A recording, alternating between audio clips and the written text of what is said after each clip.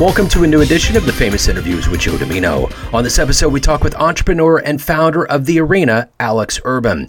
Alex has sold over 30 million in products online through Shopify over the last 6 years.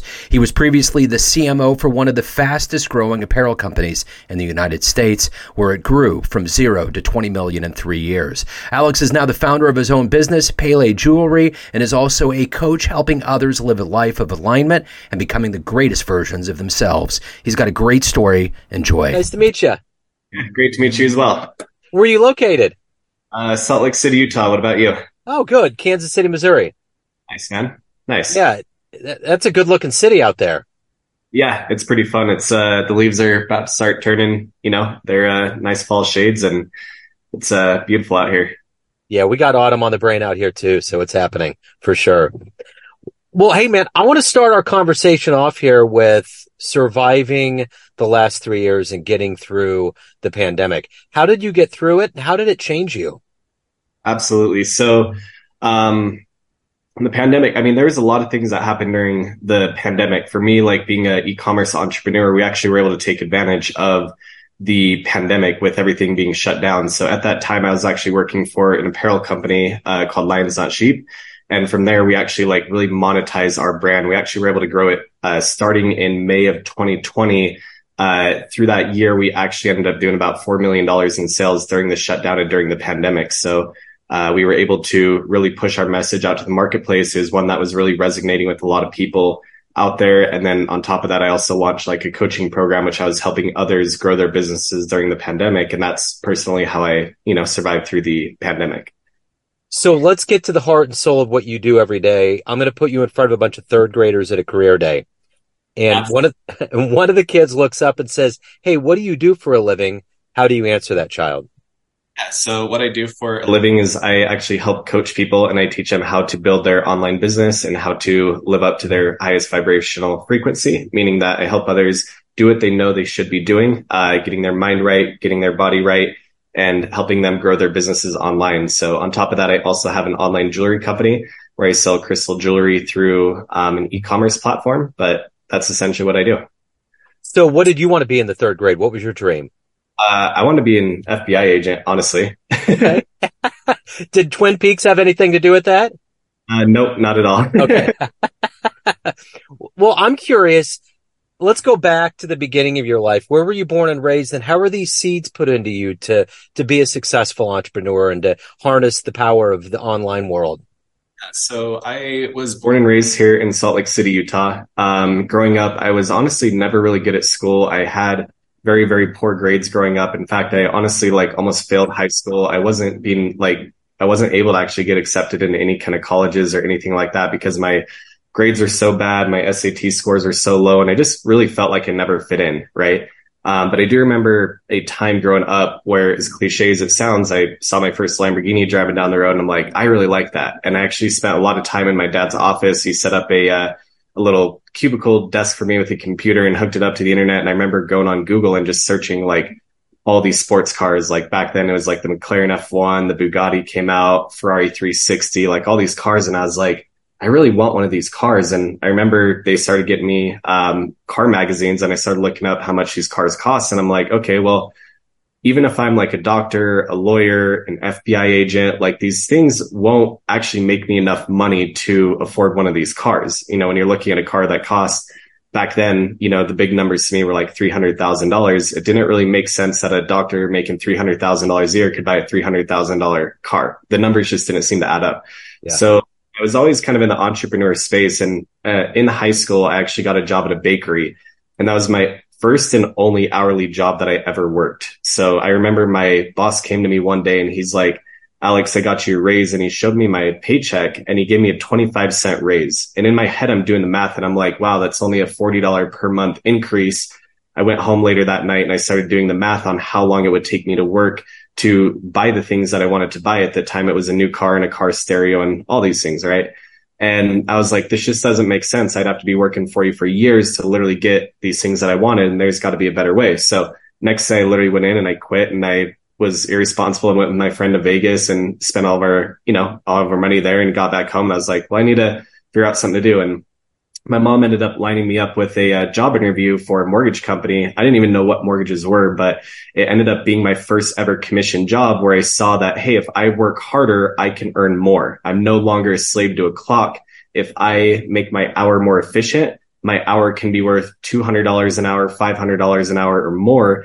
Being an assistant to a loan officer compared to working for $750 an hour. And so that really, really ignited something in me where I started seeing that there's a better way to life, where in sales and marketing that the potential earnings are so much higher compared to being strapped to a salary or an hourly job. And after a few years of climbing to the top of the kind of ladder in the mortgage industry, I mean, I was 19 years old making $150,000 a year at that time.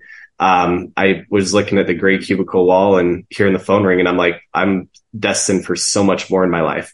And that's when I stumbled upon internet marketing, where I was like, wow, I can make money from my laptop and from this supercomputer in my pocket and be able to travel the world and experience life. Like, this sounds amazing. And so I started opening up my own marketing agency and my own e-commerce company. After that, I ended up moving out of Utah. I moved in multiple different states. I lived in multiple different countries and started growing my business. And, fast forward to 6 years after working under a bunch of mentors and coaches and building my own businesses, I've tracked over $30 million in online sales through learning that. And it's afforded me a very, very, very good life. And now I feel that I've become an expert in my craft. And now it's time for me to coach others and help others do that exact same thing. So that's kind of the root of all of it. That's great. That's a great, that's a great timeline. Who's been kind of a role model for you in the entrepreneurial kind of spirit, so to speak? I like to give my credit over all time to Andy Frisella. He had a podcast called the MF CEO podcast, which was at the time ranked the #1 entrepreneur podcast in the world. But when I started listening to that podcast, I was like, wow, this message really resonates with me. Like, this guy gets me. And I felt like not a lot of people around me got me. So just listening to that free material, like, really, really helped me and helped me feel like I wasn't alone in the journey and helped me build confidence in myself to make these certain decisions to become an entrepreneur. But as the timeline, has kind of evolved, I worked with multiple different coaches, multiple different mentors. And I believe that different coaches and mentors are great for you during like certain timelines in your life. And, eventually a student will become the master and kind of moves on. So it's been interesting to see like who my coaches were on day one compared to who my coaches are now. But Andy Frisella is like the OG. I give him 100% credit for everything that I've ever done. What's the best advice you ever got? Never give up. That's it was a necklace that my mom bought me growing up, and it's something that stuck with me for till the end of time. I had a little dog tag necklace that said never give up on it. And as tough as times are, as hard as things get, like, if you truly just keep doing what you know you need to do and you truly never give up, then you're going to live a very successful life. I don't think that you can ever do the right thing for long enough and not succeed. So as long as you keep doing the right thing over enough time, you're eventually going to get results and you're going to get whatever it is that you're looking for in that outcome. So of everyone alive on the planet right now, if you could meet one person, who would it be? That's a great question. I've luckily had the opportunity to meet a lot of really, really, really cool people. However, I like to spend my time looking at people who are much more forward thinkers than I am. So probably sounds basic, but Elon Musk is a great example. I feel like his brain operates in such a different way than the majority of human beings. And I love how forward thinking he is. Like, he's thinking about the future, like hundreds of years from now. Most people are kind of just thinking about how can I build my business? How can I be better? How can I do this like right now? So it'd be fun to talk to someone like him. Or Jordan Peterson would be another really, really interesting person to have a conversation with. So all of these people that you mentioned have high levels of motivation, and you clearly do too. What is it that gets you out of bed every day? What is it that gets you to accomplish what you want to get done to move to that other level in your life and to help others too as a coach? So for me as a coach, one of the things that I'm personally learning is that I have to set the example every single day. If I slip on anything, the rest of the people that are following me and the rest of the people that I'm helping, they all fall. So I can't slip or else everybody else falls around me. So what I really enjoy doing is every single day, I've set my life up where I get to do every single thing every day that I know I should be doing. And as I continue to get results, I can continue to help more people. So for example, it's like I stopped drinking about 60 days ago. And it's like every single day when I don't drink, that helps empower others under me who are dropping that vice of drinking. I've worked out for 60 days in a row. Same thing. It's like every time I hit the gym, I'm seeing better results. I'm seeing myself grow. I'm seeing myself get results. So that inspires those around me to also get their bodies right. Same thing with like eating and hitting my, my diet and my macros. As long as I don't shove food down my face that I know I shouldn't be eating, I will continue to see results. So it's through these daily habits and these daily disciplines that again, doing the right thing over a long enough time is going to get me results inevitably. But what's really, really cool is how I can help inspire and change other people's lives through setting the example every single day. And so now it's at a point where there's things that are completely non-negotiable in my life where I will refuse to do them no matter what every day, because I need to continue to shine that light and be the example so other people can see that it's possible for them to change. I pretty much have to wake up every single day and move a mountain just so people can see that they can move a mile. But that's just the way I've set up my life. So of all of the people that you've coached, what's been your best success story? What's one that always puts a smile on your face? Best success story is anybody who just like, they feel like they've got their glow back. And that's something that's very hard to really put into words how that result is. But when someone has been so lost and stuck in a state of like being depressed and having anxiety attacks and just feeling so unhappy with their life to the point where they don't even feel like going on anymore. And all of a sudden you help them get in a little bit better shape. You help them start making more money. You help them start helping others do the exact same. Their energy comes back and they feel like they're radiating again. It's like you can tell when these people walk in the room, you're like, wow, something just changed here. Energetically, it's because a person who's living in their highest frequency state has then walked into the room. And I'm sure everybody's felt that, whether it's some owner of a business or company or someone they really look up to or someone at the gym who walks in and you just tell that it's like their life passion to really build themselves out. But, taking people from extremely depressive states, almost suicidal states, or people who are living lives having like daily anxiety and panic attacks to having a life that's just filled with so much joy and peace and happiness. Like that's a win to me. It's cool to see people making more money. I mean, I have a ton of testimonials of people who've, taken their business from X to Z or X to Y, whatever variable you want to plug in there. But it's like the money is just a byproduct. You can never excel.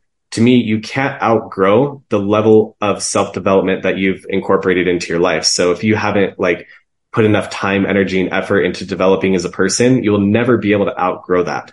So to me, it's like, yeah, there's so many things that I look at as like a coach, but to me, it's like you have to live a life of like high frequency and live a life doing exactly what your conscience is telling you to do. And when you do that, you're so full of life that it's crazy. So of all the things that you've accomplished, you've been very successful. What are you the proudest of? I'm proudest of who I am today, honestly. I mean, I love materialistic things, but I don't really, boast about them too much. It's like you kind of get to a point where you realize that they're not as fulfilling as you thought they were. What I'm proud of most is who I am today, because I am actually truly and authentically and genuinely happy with the person I am today. I used to be very, very, very ashamed of the person I was. I used to be ashamed of walking around with an extra 30, 40 pounds of fat around my waist. I used to be ashamed that I couldn't, buy my girl a nicer dinner or travel the world or do any of these things. And it's like I had to become a man of higher value through all my daily habits in order to really become someone that I'm proud of and I respect. I think it's very interesting that a lot of people, if they met themselves unbiasedly with no judgment, they want to be proud of themselves. Like a lot of people, it's like if you looked at the version of you now walking into the room, would you even turn your head and look at that person? Would you look at that person and be like, that is one badass motherfucker? Or would you just like not even notice them? Right. To me, I'm like, I understand the presence I set when I walk into the room. I understand the way people look at me. You know what I mean? That glow, that energy that I have like radiating off of me. And it's like people tell me all the time. So it's like, I'm proud of that person that I built because most people do not have that. So that's what I'm most. So let's say you have a dream tonight. You run into that version of you, the younger version of you that was driving back from Vegas after that job. And you could give that young version of you a piece of advice based on the wisdom you've gained in your life. What would you tell your young version? I would tell that youngest version of myself that absolutely nothing that you're going to face in life is going to make sense, but just follow your intuition and go with it. So what do you like the best about living in Salt Lake City?